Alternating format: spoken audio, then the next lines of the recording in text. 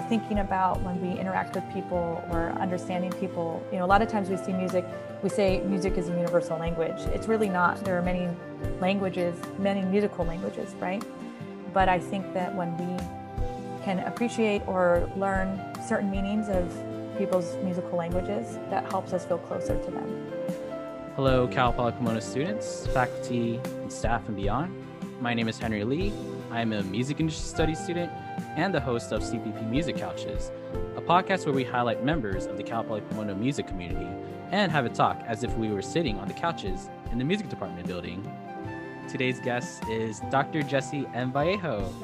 Dr. Vallejo is the assistant professor of ethnomusicology and the director of the mariachi ensembles at Cal Poly Pomona. She is a musicologist, a violinist, a community advocate, and a baker as well. The following interview was recorded live on December 10th, 2020. Dr. Vallejo, would you like to say hello and introduce yourself to the audience? Sure. Hello, Henry, and hello, everybody. I'm so happy to be here. And it's my 6th year at Cal Poly. I can't believe how fast the time has flown by. And I'll be looking forward to being back on campus with everybody by the end of next year, I guess. So. Yes. During this time of recording, Cal State's just announced that they're going to do in-person instruction for fall 2021. I'll be graduating by then, but I'm happy for all of the students that are going to be continuing for school, faculty. I'm just wishing everyone to be safe during that time, even though people will be receiving the vaccine as well. The first question that I always ask the guests, how has life been for you during the pandemic? Anything new, anything that changed, new hobbies? Yeah, it's been hectic. I think for a lot of us, it's been a lot busier than normal because we have to reinvent everything that we've done as a routine. And, even just converting a World of Music lecture that I prepared last year or years ago takes an extra few hours to record, edit, render into a video and upload to YouTube. So it's been hectic, but I've been trying to just manage everything. I had a lot of extra things this semester, like applying for tenure, which is a whole big process. And I moved, so I had bought a house in January and had been repairing it this entire time. So my new hobbies are plastering and skim coating walls of Century homes. Fun. Well, congratulations on the new house. Thank you. Tell us about your journey into pursuing a career in music. How did you know that you want to do music as a career? I think it took a lot of points in my life that sort of guided me here. I used to be really into science and sports, and whether I had injuries or different things, I just started being more involved in music. My friends were in music. And when I applied for college, I was between environmental science and music. And I chose to go into music because I wanted to push myself to be a better violin player. Then when I was an undergrad and I was contemplating performance or ethnomusicology for my master's, I was a music ed major. I spoke with some of my music historian professors who supported me in research. And so I actually was recommended to apply to a conference, and I got to go present my senior project essentially in San Antonio, Texas, which was a pretty cool experience. And so I think those experience sort of navigated me to apply to ethnomusicology programs. And I went to UCLA because it was my dream school for undergrad, but I'm from New York, so it was too far away. And also I got better financial aid there. I had a great TA-ship set up. So I just kind of went where the winds set my sails a little bit. Wow. I just noticed that careers, especially within music, it's not really linear. A lot of things change depending on what comes into your life and whatever you discover along the way as well. Definitely. So how did you end up being an educator at Cal Poly Pomona? So let's see. In terms of being an educator, I did teach before I went to graduate school. I was a K-12 orchestra teacher. which was a great time. I was at a fantastic district in West Genesee High School, back on the outskirts of Syracuse. And so I knew that I liked teaching. And when I was finishing my doctorate, I was lucky to have some teaching experience from UCLA and UC Riverside in a few different departments. And so the job for Cal Poly sort of popped up, and I almost missed it. But one of my friends who had just gotten a job in Texas was like, this sounds like they want a mariachi person. You better apply. And so I applied and, went through the whole process, and I'm so happy to have gotten the job here. And I get to stay in a city or a county that I really love. So How is that like change in life like for you? it was a huge change my first year. I think I came to LA and I thought it would be a phase of my life. I had always wanted to come to LA because my father was born in Cudahy. So he lived in South Central for until he was about 10. And then they moved to New York. And that's where he met my mother when they were in high school. But I think I came out and I knew I had family here. And so I reached out, and I have cousins in, Sacramento and in La Puente. But I always thought, like, well, when you get a job in this field, you have to move all over the country, sometimes all over the world. And so I didn't expect to stay. But my first year was hard because I felt like I only knew people in school, and I came from a small town. You're friends with your neighbors. You have family who are neighbors. And it was really hard to adjust. But after like another year or two, I started making friends from other schools. I made friends who aren't in academia, musicians, and I would go to shows. And I really started to feel like I had more roots here.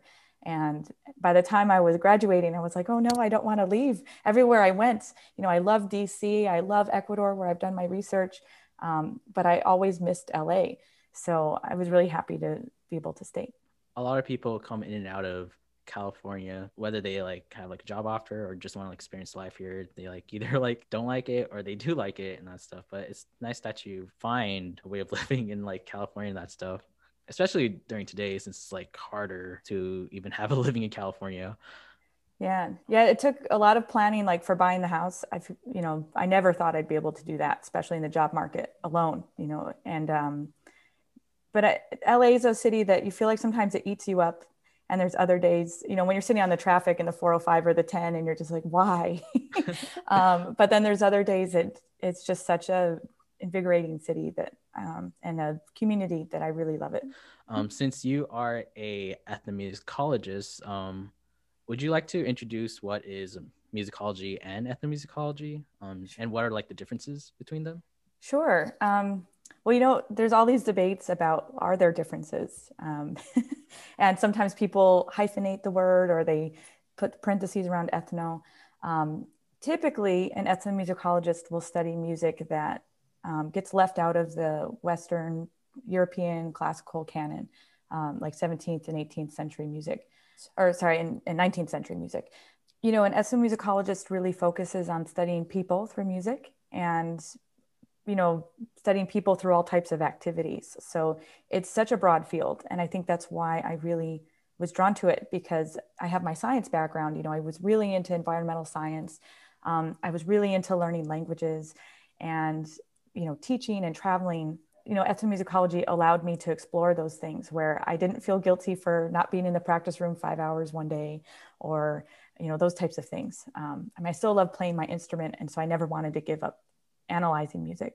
But yeah, musicology and ethnomusicology are these two fields that can overlap very much, and some people could debate they're the same. But a musicologist, sometimes the more traditional route is to study, scores and study things within European music, but not always. I've met a lot of great musicologist friends who took classes with me at UCLA for ethnomusicology. So there's so many possibilities. If you like music, musicology is a really great path in terms of learning so much. It seems like the title of like musicology, it seems like very like more like Eurocentric, since it's like has this like focus of like Western music, rather than like ethnomusicology, where it's just like study of like different music cultures. Does ethnomusicology also like explores like different groups of people, different communities as well, other than like cultures? Yeah, so you can look at subcultures.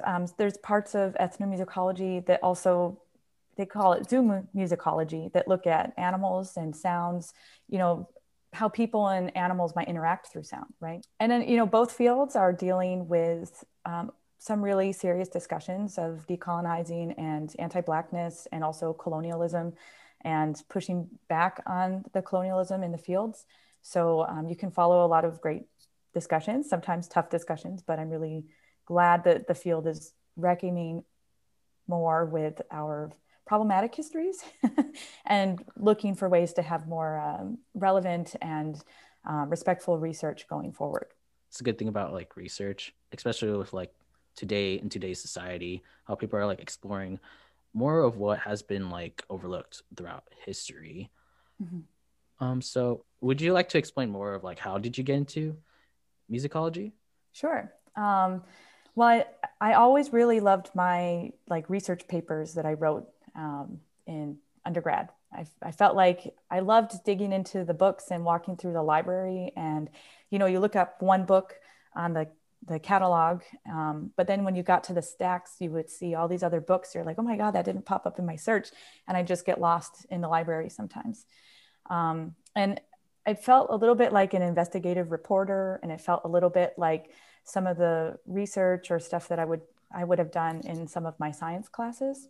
I think I would take advantage of those writing assignments to dig deeper, and then eventually I got recommended by a Spanish professor to pursue this presidential scholars research opportunity. So I was able to get a grant for my junior and senior year of college. And that paid for me to travel to Mexico, do some of my first experiences in field work. I met my dad's cousins down in Mexico, which was a really fun experience. And then I was able to work on that paper that eventually took me to San Antonio and things like that. So, you know, and I even had thought about the field back in, I think, high school. We had a guest conductor for my youth orchestra who talked about ethnomusicology. And I heard travel, languages, music, like, what is this? It's like research, like, and so I had wanted to go to UCLA, for example, for undergrad, and my mother said absolutely not. Out-of-state tuition was out of our budget and was far away, and said, you know, you can go, but you'll have to figure out if you can come back for the holidays. So I was like, okay, I'll stay in New York. So it was kind of, I was one of those rare people who had a really sharp focus on what I wanted to do, and somehow knew about ethnomusicology real early in life. A lot of people come across it later. But, you know, I still had a lot of like fun twists and turns in my career path. So I kind of feel that with like getting into it later, because I'm like starting to realize that what I like about music is just like basically learning about all these like different communities, subcultures, and like all these trends that are happening. I'm always like curious of like, why is this music's popular? How is this community surviving even though they're like so little? And in fact, I also like want to like promote what these cultures are like, that they're existing. Yeah, I had like a guest where I don't know if you know Buzz Gravel, but I interviewed him last week, and we talked about like fretless guitar. He's a fretless guitar performer, and like we kind of like using it as like a platform to like kind of just like explore what fretless guitar is. But anyways, getting back into this interview, what research have you done in the past? What are your favorite parts or favorite topics that you have like looked into? Sure. So my senior project in undergrad was focused on like a teaching aspect, since I was a music education major. So I was looking at how is something passed on in an oral tradition.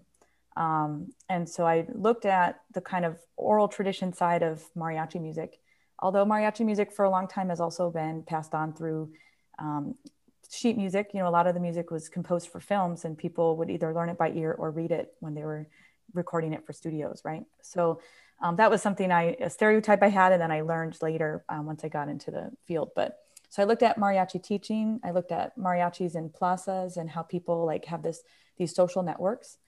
And then for my master's, I wanted a way to connect back with home. So when I was in California, I made my research back near where I grew up. And also teaching, I was looking at, there's this family of like excellent teachers who are renowned in their community for teaching Mohawk really well. And so I grew up on traditional Haudenosaunee lands, and I grew up on near the Onondaga territory, but where I went to school, it was on Mohawk lands. And I saw Escania music being performed by the Akwesasne Mohawk women singers on campus. And so I went and I got to meet some of the performers, and Koweanoni, Cook Peters was one of my main informants, and guided me through the project. And so I got to look at teaching, and one of my peer-reviewed articles is published on that work that I conducted with her and her family. And then for my dissertation topic, I went to Ecuador and looked at teaching and reciprocity, but it became more about thinking about sound as gendered and space-time, and how music is like a theory of space-time. So it kind of changed, because when I got there, I had these ideas, but other topics kept coming up, and I had to keep rethinking these things because it was new for me. I mean, it's funny because, some people might say, oh, I'm an expert on Quechua music or something, but I feel like such the novice. I feel like I've been welcomed in a way to learn the basics of it, but still wrapping my head around all these cool ideas and learning about music from just a completely different perspective than when I grew up with. So yeah, my dissertation research is on Quechua flute music. So those of you who have taken World of Music, we usually have the discussion about traveling in time backwards and gender fluidity and sound and all of this. Then my current research projects are kind of shifting back to mariachi, where I started, looking at mariachi in college curriculums, looking at gentrification in mariachi, and also mariachi outside of Mexico and the US. So when I lived in Ecuador, I played in mariachi groups. I've gone to Cuba to play mariachi music, and I have friends from Venezuela, from Colombia, and all these places who are mariachis. So it seems like a lot of random topics together, but in terms of my life and path, they've sort of made sense of where I've connected with people and certain topics of teaching, or other topics. So those are like really big topics. A lot of like traveling and like meeting new people, and like always like formulating like new questions and newer like topics to like explore into. Mm-hmm. That's what I love about the humanities, I think, is that, I mean, I love science, and I was really excited to get the offer to teach at Cal Poly because it's a STEM school. But I love that in the humanities, we can revisit questions so frequently and refine them, or have completely different answers later. And that type of those mental exercises, I guess, and explorations with these ideas can be really exciting. Just questions for like students that are interested in research in this field. The music department doesn't offer a degree program in musicology. Am I right?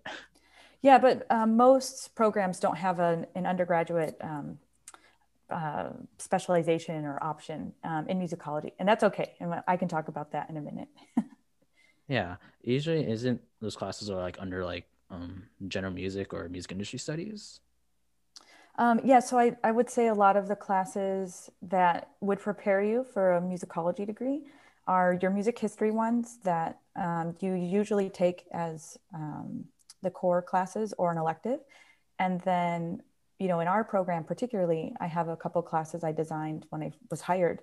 The organology class, where we think about material culture and our relationships with these objects, or sometimes not objects, they're not inanimate objects always, instruments, right? Or field methods, things that can prepare you to walk into a research program. But you can take electives in anthropology, sociology, or even science that can help round out your focus. But general studies would be kind of the sort of package of a major that prepares you, gives you room for those electives. Why should like a music major, whether they're like a music composer, performance major, or doing a specialty in like technology or recording, why should they try out research in music? Well, I think research in music offers so many opportunities. If you want to research into acoustics or how people perceive sound and how could you make a better app or a better device for recording, right? That could be a research project. You could research the pieces that you're playing, or, if you go on to performance, a lot of times you have to write program notes. Most of you have to write program notes for your senior recitals, right? And so there can be some really great research projects where you can explain to the audience, why am I performing this? What is relevant, or what is, capturing about this piece? And that could be particular to your perspective, but it's still this like educational, informative piece to something that's, it's not just performance. A lot of times we're learning oral history through those performances. It's not just dots on the page. You're reading the sheet music and thinking about, well, how did Menuhin, interpret this? And those are parts of research. So I think that it doesn't have to be just musicological, but we can take advantage of so many ways of thinking, with these questions scientifically or through the humanities approach of qualitative research, to learn so much and then share what we know with people. So I think it's great for everybody to get experience with it. Yeah, definitely. You have like sheet music from like a composer that made this music like centuries ago. Everyone has like a different way of like interpreting it, other than like any instructions that's on sheet music and that stuff. So that's interesting how we like think about it, and especially if we're in like groups, we end up like having like some common agreement around it, or if it's just the conductor's decision to do that as well. I would say like a good example of performers who are great like researchers, doing field work, interviews, learning from people, oral tradition, and then hitting the book sometimes if necessary, is the Carolina Chocolate Drops, and people who've broken off from the group. So like Rhiannon Giddens and Don Flemons are really great examples of how they're bringing voices, recording them and educating the public about like Black cowboy music and Black country music. And so I think like a lot of the students I know get excited about social justice opportunities. And I think research gives you a way to dig deep and ask these questions, and then, challenge or rethink, even our contemporary curriculum. How can it be in the future? How can it be more just? How can more people be represented fairly? That type of thing. Do you have any tips or research approaches for anyone currently researching music? First, I think that Cal Poly students in particular, although if people are listening from other campuses, I'd recommend they check into different opportunities, but there are usually so many student research opportunities that sometimes offer funding. So where I went to undergrad, it was the Presidential Scholars through the campus president. And that was $2,000 I had to spend on whatever I wanted, but I had to prepare a budget and have a mentor professor. At Cal Poly, there's RSCA, RSCA, and that can offer funding. It's a conference. It can be like a competition. There's another organization or committee that I'm part of called the Wegling Committee. And we're going to be supporting like research papers and things like that for social justice. And, music definitely connects with social justice or science. If people are thinking kinesiology, music therapy, those types of things, there's so many opportunities, and sometimes they're funded. So if you want to, you can shape your senior project or even just a separate project on preparing this type of portfolio, these experiences, giving back to the community, and having this experience to go into either a job or graduate school and things like that. So I hope everybody does a little bit of research. It's not just writing. I know sometimes writing is the part that students go, oh, it's hard. It's like listening to a recording of yourself, right? You see your words on the page and you're like, oh, I can't believe I wrote that. But when you work on it and it gets better with revisions, just like it gets better with hitting the practice room. It's so nice to, like, I can still take out my journal article that's published in, the volume it's in and say, oh, I wrote that, or my dissertation, right? And so it can be such a rewarding experience. So I hope everybody dabbles in it a little bit. You said there was like a limited amount of like campuses that offer like a dedicated musicology programs, and you've attended UCLA. Do you know like any other campuses that offer musicology program, whether it's in California or out of state? I'm sure there's other programs that have like general musicology as a concentration.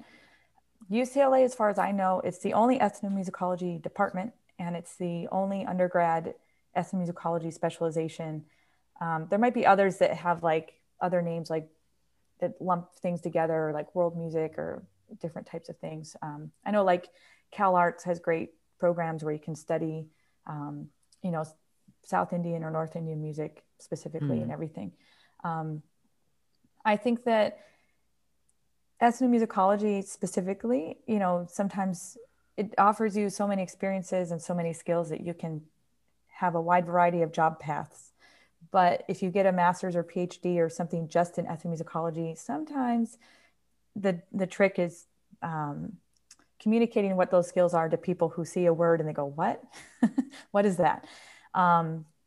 So I think that having a broad, you know, program like a general studies program can be beneficial because it can give you the opportunity to dabble in the music history or dabble in even anthropology, or if you have an ethnomusicologist on staff running ethnomusicology classes, you can get this combination.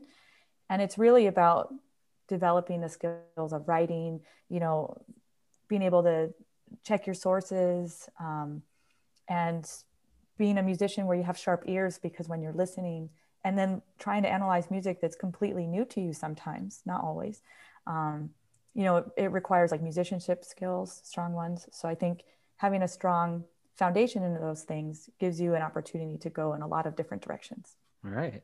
This is all good for like anyone who is like looking into fields of like music history, musicology. So now we'll be moving on to our next big section, which is the mariachi ensembles on campus. For any listener who aren't familiar with mariachi, what is mariachi music? Well, mariachi music is mostly strings and trumpets, you know, based on, it's a type of Mexican national music. You know, there's a lot of different varieties of mariachi where it can be hard to define in just one way. I would say there's a lot of sub-styles of mariachi, but usually you have people playing in small groups, you know, anywhere from 2 people to 16 people. And, you know, singing songs, rancheras, corridos, boleros, sones. So the sones are really more of the kind of the roots of the music. And then other things came about later, like the the rancheras and boleros come from like also the movie time and, you know, the cine de oro, or the golden cinema age.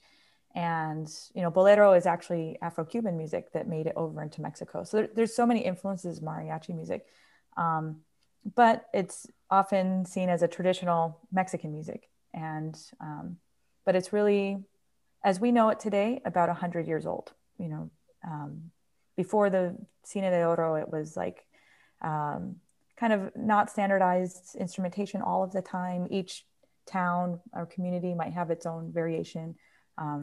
So it's based on like old string combinations or music ensembles from colonial times with Jesuit influence. You know, you see like harps, guitars, and violins, and singing, dancing sometimes. It keeps evolving. Yeah, you know, and we have show style, and you have like the ones you might see at a party, and sometimes, you know, things vary, but it's one of my favorite types of music to play. It's challenging and fun and engaging and everything. So what are the mariachi ensembles that are on campus? I noticed that there are at least like 2 ensembles that you direct each semester. Yeah, so we have Mariachi Los Broncos, which because it's the name of our mascot, of the Bronco. It's our, you know, premier mariachi group in the sense that usually students in that group are more experienced with the style. They already play guitarrón or, some of the mariachi instruments that are typical, that basically people who have more experience with the repertoire and their instruments. Mariachi Los Caballeros, I chose that name because it's horse related, and it could be like the cavalry. Sometimes it's translated as gentlemen or gentlewomen and things like that. But I chose it as more of the cavalry, like people associated with horses. I had to be mindful not to pick another horse name of a mariachi group that's popular in the area. So that sort of limited some of our options. But that ensemble is more for people who are brand new to the style or even brand new to their instrument. Sometimes people come to me and they say, my mom bought me a violin and we couldn't afford lessons. And I always wanted to play, can I join? And I think a mariachi ensemble on campus is really important in the ways that it can connect people to their heritage, especially a heritage that's not really celebrated in a lot of curriculums. And also can give us like some great performance opportunities. So I feel like it's a community that where I can have a balance of, pushing for musical experience and excellence, but also being as inclusive as possible. So Mariachi Los Caballeros also goes over like less repertoire within a term and more technique. So students who are taking a second ensemble, practicing a secondary instrument, it can be, a great learning experience without having to learn like 2 hours of music in a semester and go perform a bunch of times. So yeah, and then sometimes we have small combos. Students come in with norteño experience or sierreño experience or even banda experience. So I try to cater to those interests. And, we even had like a trio romantico with all these, we had hotshot guitarists who could play all this right hand finger picking style. So I try to have fun with it and vary it as much as possible. It all seems fine. I noticed that like the mariachis on campus are like very active. You guys like perform like for events that are on campus, even off campus as well. One thing I'm wondering is just, can any student audition for these ensembles? Is it required to like know Spanish or be proficient with the mariachi instrument? Anybody can audition, and it's not required to know Spanish. When I first started learning mariachi music, I barely spoke Spanish, and mariachi music helped me learn Spanish and connect with my family. But some people have joined because it's not their heritage language and it's not their heritage music, but they just like it. So I don't know if you remember Sophia Lynn, for example. She took Spanish in high school and really wanted to join because she wanted to play violin as a secondary instrument. She's a piano major, right? So anybody can audition and join. And depending on what the balance is each semester, I might place somebody in Los Broncos or Los Caballeros. And that's just to balance out the sections. But since we are so busy, we sometimes perform 20, 30 times a year. Which is a lot than just the like departmental concerts and things. I often treat it as one team, just 2 classes. And so if there's somebody who I feel like can be challenged to show up to a performance, I treat it sort of how mariachi gigs work, where a lot of times you have a gig with a group you've never performed with. You don't know their repertoire because it's limited to what people sing. And then it also changes based on what keys they sing everything in. So mariachi music is really challenging because you can show up and you can know your instrument well, and you can know a bunch of songs perfectly, but you'll have 3 hours of requests where you don't know any of those songs. Or it's not in a single key and you can't that you're familiar with, and you can't rely on muscle memory. So I purposely push people and say, you know what, you might have only played for 3 weeks, but you can join on this and you'll be the only newbie in the performance. But I want to break people of that fear and give them that confidence in improvising or following when something's unfamiliar. So yeah, anybody can join and just have fun singing and playing with everybody. These are also like good challenges for like anyone who wants to become better with their instrument as well. So I noted on like social media that there are like mariachi bands still performing together now, just socially distanced. Mhm. With the Cal Poly Mariachis, I noted that you guys have been sharing content on social media, um, especially with virtual performances. Would you like to share your experiences about performing with the Cal Poly Pomona Mariachis Sure. during these times? Sure. So I don't have us doing any like live, even distance performances, just because case numbers have just been going up since school started. Not necessarily with students, but just in general in the country and in the county. So what we have done is a couple music videos where we spaced it out. We only booked like 3 people a day, and Mm. Alex Mascoro, an MIS alumnus, he he recorded us at his home studio. So the plan was to have another one for the end of the semester, but with the increase in cases, I decided not to do that.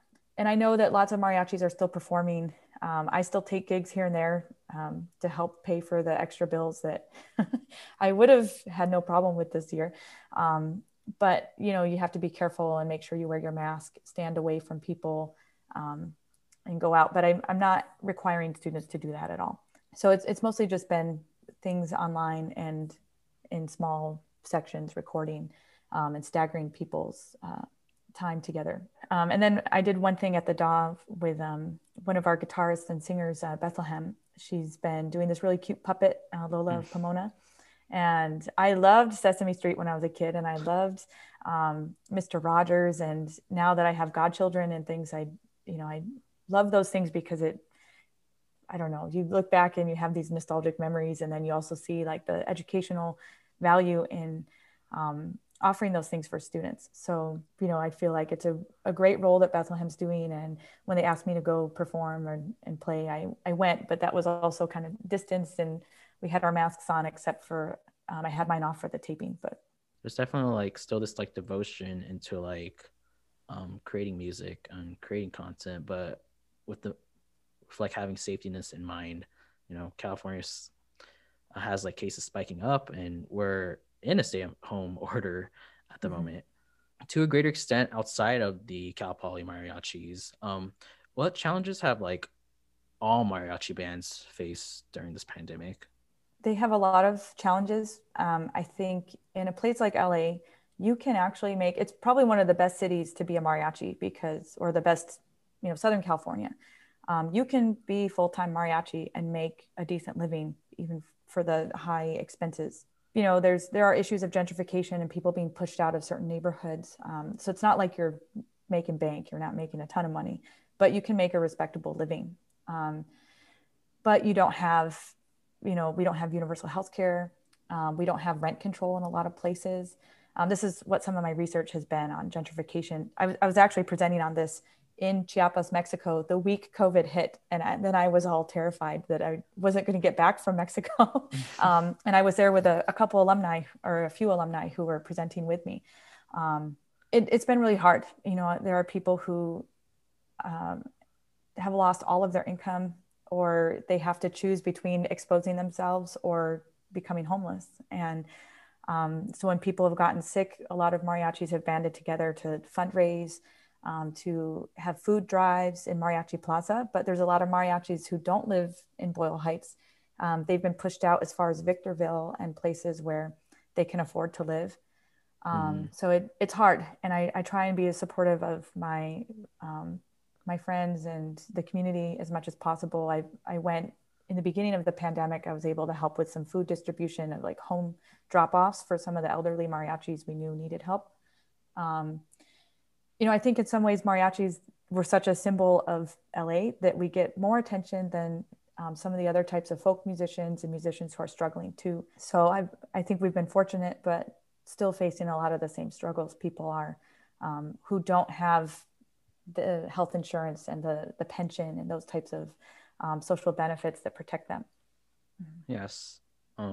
Please support your local musicians. Please support your local mariachis as well. So I noted your activity in like community involvement and advocacy around the city of Pomona, such as being, a mariachi musician and like organizing events at the DAW Center. Fun fact, Dr. Vallejo sits on the university-wide committee on campus, the Transportation Advisory Committee, or TAC for short. She sits as a non-voting member. Those non-voting members in that community are like known as friends of the committee. I sit in as a voting member of the committee, being a student representative and fulfilling one of my duties within student government. So about this committee, would you like to explain how did you get involved with this committee and what are like your passions within transportation? Sure. So I always joke with people that I'm a big public transit advocate because my father's a fantastic mechanic, which means I grew up driving the crappiest cars that could be put on life support always. And, and I grew up in a car dependent place that was frustrating. And I have an invisible disability where sometimes I can't drive. And so I was really excited to move to a big city when I studied abroad in Madrid, for example, and I got to travel all through Europe through trains. It was a life-changing experience for me, especially after I had a bout of not being able to drive. Then when I came to LA, it's funny because everybody says, oh, LA, public transit sucks. It really doesn't. It's really affordable. And there are certain lines and certain pockets that are harder to use. But considering that LA County is the size of, the country of Belgium almost, it's actually pretty fantastic. And I lived here for 7 years without a car. And I even dealt with mariachi gigs without a car until I got a job at Cal Poly. And there's a long history of past presidents taking away public transit connections to campus. And so my first semester, I had to teach an 8 a.m. class. And I also taught on opposite days a class that ended at 8 p.m. And there were absolutely no bus routes that operated at the times I needed to be able to get to and from where I was living, and I couldn't afford to move. I had 6 jobs before I got hired at Cal Poly, and it was all like part-time work. I was one of those freeway flyer lecturers. I borrowed a car for those 2 quarters when I was doing that. So I know the struggles, and I feel like public transit isn't as scary, or it's not even as unhealthy as people claim. Certainly the bus drivers are at an exposure risk with COVID, but buses and trains have not been super spreader instances. And a lot of times if there's good air circulation and enough spacing, it's safer than other places where we often go during this time. So anyways, I love transit. I've taken it all over the world. I saw Rick Wilson, actually from urban planning. Dr. Wilson was interviewed by the LA Times, and I saw Cal Poly Pomona. And I said, ooh, a transit enthusiast. And so I just wrote to him and wanted to nerd out over transit. And we met at Starbucks near the library. And he told me that they had just formed the ad hoc committee through ASI about transportation. And I should join in as an advocate, as somebody who is experienced and uses it on a frequent basis. So that's how I got connected with, I would say, some of my closest friends on campus on those committees. And I've often been contributing as somebody who uses the system, knows advantages, disadvantages, and also deals with disability issues, getting to campus, and mobility issues, and then also just affordability, all sorts of things. So I'm on there I might not be an urban planner, but I feel very passionate about cutting greenhouse gases, making things more sustainable, making things affordable. I saved a lot of money while I was a graduate student just because I didn't have a car and I didn't have to pay for a parking place. So I saved like almost $7,000 a year on the West Side by not having a car. I negotiated lower rent and I rented out my parking space. For those of you who are like, what? So yeah, I love that work, and I look forward to staying on it. And we might rotate, we can apply to be a voting member or not, and all of that. Yeah, public transportation, it has like its pros and cons, but it's definitely like a basic human necessity and that stuff that I also advocate for, only because I have ridden public transportation for nearly 2 years when I tried to get to my community college before I got my license as well and that stuff. And curiously, most of my music classmates, they've also taken the bus, so we would usually have our instruments on the bus, and they even do our like music theory homework on the bus as well before class. No, it's like a community. I mean, I've done advising for students, not even in my department, on the bus. And I've made friends with bus drivers. There's a storytelling collective. It's called Busted. So kind of like TED Talks. It's more like The Moth though. And it's about pedestrian, bike, and public transit use, anything but a car. And it's this fun storytelling community that performed on campus for one of our tech meetings and conferences. And it's just, I've made friends on the bus. It's just a nice way to get to know people, and I don't have to worry about the traffic or the stress, and I'm not getting mad at somebody who cut me off, which it was probably an accident, that type of thing. So, and then I do have to say, I know more students who've dropped out of campus because they can't afford to get to campus than any other reason. And so that was a large motivator, and it still continues to be, as to why I still serve on this committee, and I will always be a friend of the committee no matter what position I have. So one of my biggest reasons of like joining ASI, because I noted that Cal Poly doesn't like offer like free bus passes for students attending campus, and other colleges nearby, they like offer like a free bus program, but strangely not Cal Poly Pomona. It's been like one of my like duties that I want to do, just like overlook like public transportation. But within like the transportation advisory committee, I also like look into stuff like sustainability, alternative transportation methods, and with people like are like non-voting members like you get to like voice out your like ideas and opinions, which is like pretty strong in like making this this committee active and to have like a direction of what this committee wants to do as well. I'm really looking forward to us having the class pass through Foothill Transit, and free bus passes and things for students, and incentives not to drive at least every day. Even one day a week of taking the bus can save so much on carbon emissions and save so much on stress from parking. And, future plans. I mean, I think that we have a supportive group, and we're so lucky to have students like you on it who are there and can say, yes, this is the student experience and these are student needs. So. We both have like a concentration within music, but despite this, we are like interested in like community advocacy and that stuff. Question for you is that music performers and composers, how can they use their talents to give back to the community? A lot of ways making music and inspiring people is one way. I mean, I think sometimes in my world of music class, when I ask people to write about music, I'm sitting here thinking of this global perspective of all the different ways that music is meaningful to people. And I see that students often gravitate to the emotional aspect. And I think that's something not unique, but, in some ways it's specific to our society, where a lot of people are dealing with stressful things in their lives and need that emotional support through music. I think that, a lot of times I try and make sure everybody gets paid if I'm negotiating a gig, that everybody gets paid fairly. But, sometimes we can decide like, well, I can afford to do X number of hours or X number of gigs. And it might just be one, that's fine, to donate to something, to a good cause. So usually like the mariachi on campus, we negotiate some type of donation for the students and everything, but there are one or two things we'll do for free, and that depends on the context of everything. I think also, a lot of us, especially now in COVID, we see when we don't have the social support through things like rent control and all of that, to really think about these social services that we all rely on.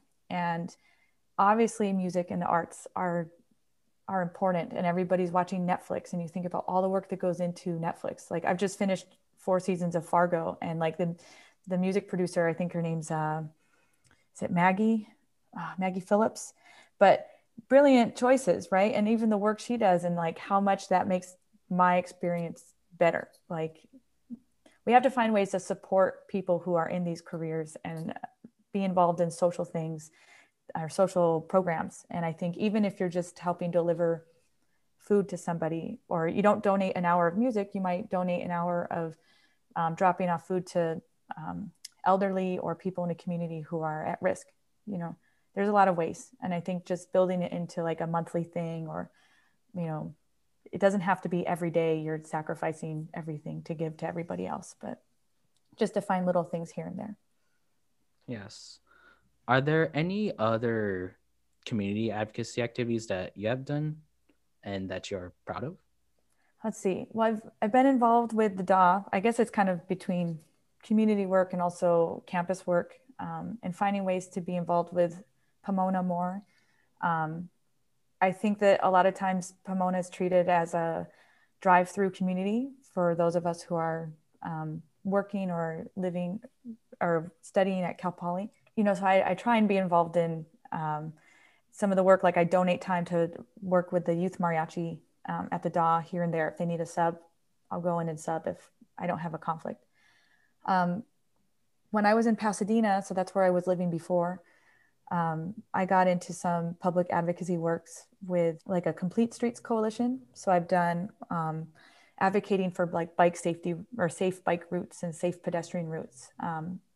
Right in front of like where I lived on Del Mar and El Molino, there was this school, and there was a family that had people killed from traffic violence.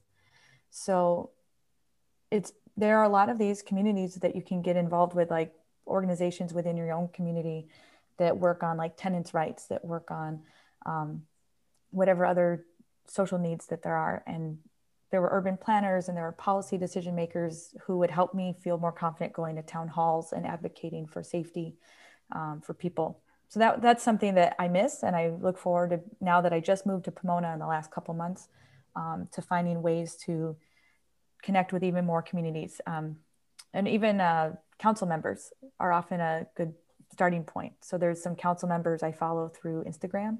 And when they have certain events, like they needed citrus donated for a food pantry.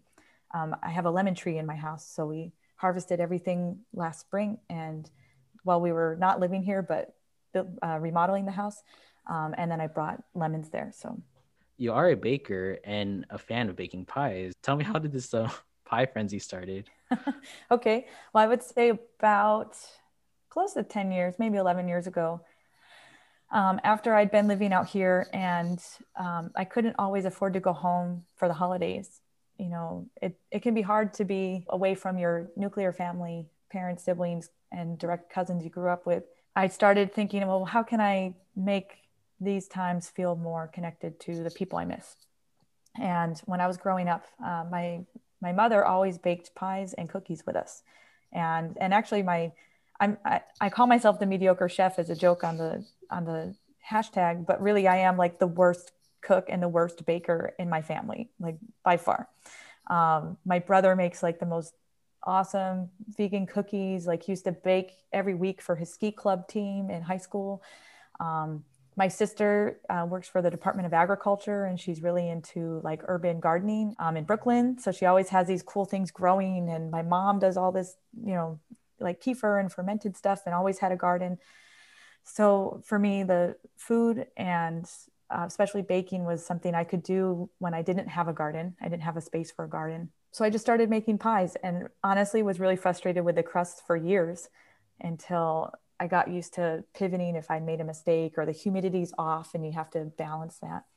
And even when I was doing my field work in Ecuador, cooking was a way for me to make friends. I baked pies, I made Italian pasta or pizza and things for my host family and my compadres now, and even for their neighbors. And so cooking became something, find a few dishes in your repertoire that work well, experiment with them, and it's an excuse to share with the neighbors. I shared some pie with my new neighbors recently. So then with the mariachi, like at the end of the semester, like a couple of times I baked a pie and brought it in to treat them all for all the hard work they did. And students were like, oh, this is so great. Or some people were like, I've never had homemade apple pie.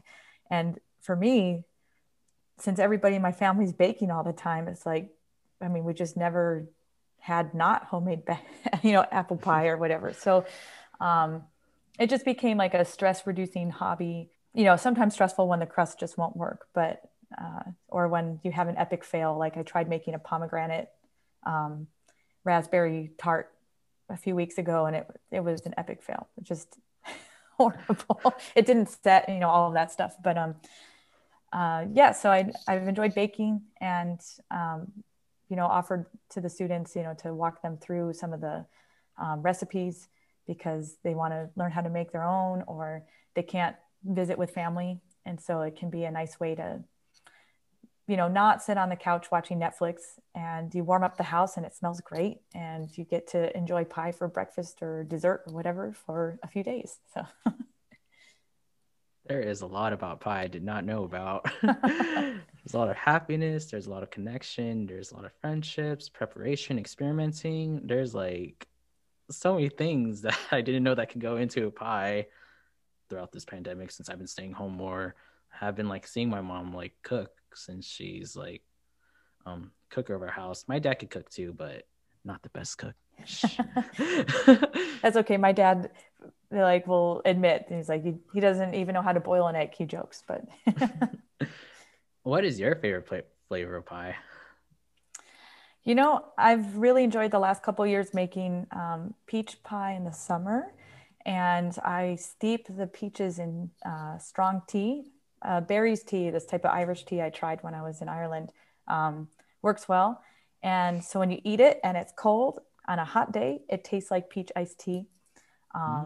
So I've enjoyed that. Apple's pretty standard, and I add like vanilla or ginger, sometimes persimmons to it.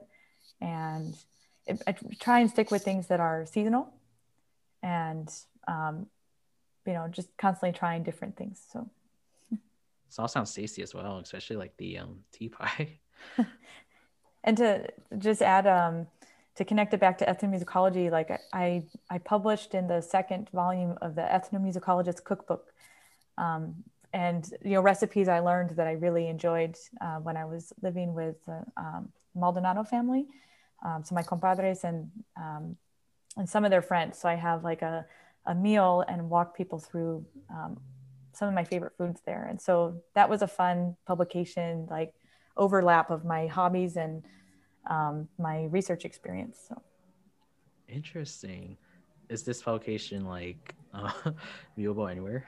Yes, so it's available on Amazon. I forget which publisher it is, but I know you can get it on Amazon and probably some other resources like Abe Books. I often shop there instead. And I have a copy. It's on display in Building 5 when you walk in and see the faculty publications. It might be behind some of my other publications, but and then I guess if you really just want to focus on what I published, I can share my chapter for free or my recipes for free with people, so you don't have to pay for the whole book. It's like $40, but there's some great recipes in there, and we made the recipes for like 8 servings or more. So if you're planning a dinner party and you want like a good Spotify track list, or you can find the videos on YouTube or something, and then make food for when we all can reconvene safely. What is like an idea of a pie that you have, or what would be a pie that you would like to make? I feel like my pie experience is mostly just real basic olive oil crust or salad oil crust, often canola oil. And so it's vegan, which I like. But, I like to watch the baking show and Cupcake Wars and all of those things. So eventually it'd be nice to learn how to make some of the other styles of crusts, like a chiffon pie, or I'm trying to think of the name. It's Earl Grey. Oh, what's that? The Pie Hole has this Earl Grey tea pie, and it's like a lemon meringue type of pie, but it's an Earl Grey tea flavor. And I really like that. That's sort of what inspired me to try the peach iced tea pie that I made.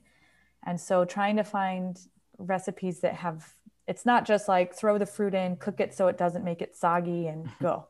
I think I'd like to learn some more techniques. Like I don't have very good techniques when it comes to cooking and baking. I just kind of know what I learned from my mom and have experimented with. So that would be one of my next steps, is finding a way to experiment with different types of crusts and also different fillings that aren't just cooked down fruit or macerated fruit.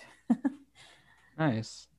Still for like experimenting with like pie techniques and other ingredients as well.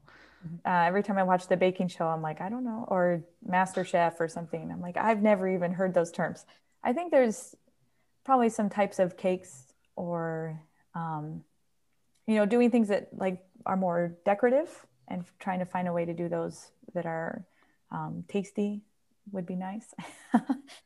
I know when I watch it on the show that I'll think, oh, that looks really awesome. And then I forget the, French terms for it because I don't speak French. And so it's hard for me to remember them sometimes, but probably some types of cakes or I like little pastries and things like that. Those would be nice to learn how to bake. Nice. Well, I wish you best on your pie baking ventures. Keep sharing it with us. Anytime. How does the future look for you? Are you currently working on any projects or anything before you guys come back to campus next fall? Yeah, so too many projects, but that keeps me going most of the time.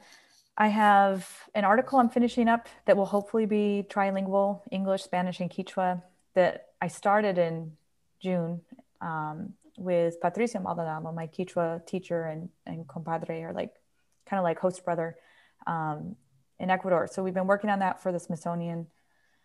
We might do another piece for the Smithsonian about Quechua weddings and things. There's some footage back from 2011 when we produced the Hatun Kotama album that it's some great video footage that the videographer, who's also kind of having me work on the publications, Charlie Weber, he wanted me to write something about it. So there's those projects.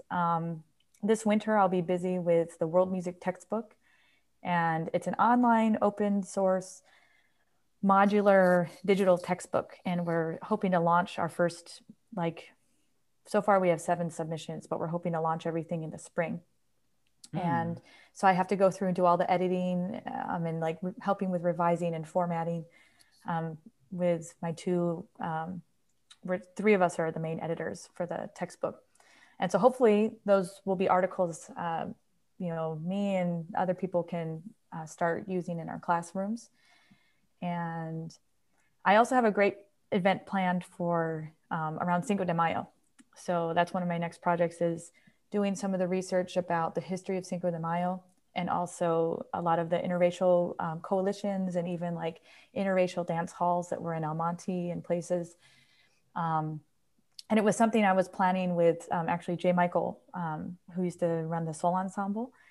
So we're planning how can we combine soul ensemble and mariachi, and there's all these lowrider classics that Chicano classics that I arranged, and we have the medley for it. And so we're planning a music video for the mariachi, and we're planning we'll premiere it with a Cinco de Mayo event that will be discussing, connecting to discussions of Black Lives Matters and a lot of the topics that have come up, and even confronting anti-Blackness in the Latinx community, and looking at some of the history that a lot of us don't realize. And for us is right down the street. There's even a song by, is it Ronnie and the Pomona Casuals? I'll have to look and double check, but songs and bands that were from this area are performed in Pomona and things. So I try to make it a historical, local research project, but I'm going to do most of that research this winter too. So. Wow, we got a lot of stuff coming up. Where can listeners connect with you or contact you? Yeah, so the CPP Mariachi, the Instagram account is probably what I use the most, but we have a Facebook and a Twitter page, or Twitter handle. I'm usually good with my email. If somebody emails me, if I miss it, I usually will get around to it the second time. So you can always ping me again after a few days if I missed it somehow. And so, yeah, usually via email or social media works well. And, I hope people get into research and community events and everything, and on campus and off campus in their own communities. And, your research can be the basis of some of that advocacy work too. So, do you have any last words you would like to say to the audience? Any advice, parting messages? Well, I guess since we're recording this during the pandemic, and I know a lot of music students are going to be listening to this, I would say don't give up. I know, especially for people studying music right now, parts of the future might look a little bleak in terms of job opportunities, but what I can tell you from the gigs I've been able to take for mariachi during this time is that live music will still be relevant to people. People still want it. There's still a demand. I'm sure there will be a lot of things that will bounce back. I'm sure that many of us and many of people in the generations younger than me will have to rethink some of the social safety networks or safety nets that we'll need to make sure that people don't suffer as much as we are right now. And I hope that, in your classes and your projects, or if you take classes with me, that you can get a glimpse of the ethnomusicological perspectives and lenses, and thinking about when we interact with people or understanding people. A lot of times we say music is a universal language. It's really not. There are many languages, many musical languages, right? But I think that when we can appreciate or learn certain meanings of people's musical languages, that helps us feel closer to them. And so sometimes we might hear music, or we might associate a group of people and say, oh, I don't like that music, or I don't like that group of people. But, sometimes it just takes a little more careful listening to make that connection and get over those initial reactions or stereotypes or whatever, and learn what's beautiful and fun. And it might be completely different to what you're used to, but that doesn't mean that you can't come to an appreciation of it of some sort. I hope everybody weathers this well, takes care of themselves, stays safe. And, once we have the virus under control, we can get back to working on a society we want to see in the future. So. Dr. Vallejo, I want to thank you for dropping in today and having a talk with us and spending some of your time to just talk about how's it been during the pandemic, and talk about you, and talk about stuff about community involvement, musicology, all these other things as well. So thank you. Anytime. Thanks for having me.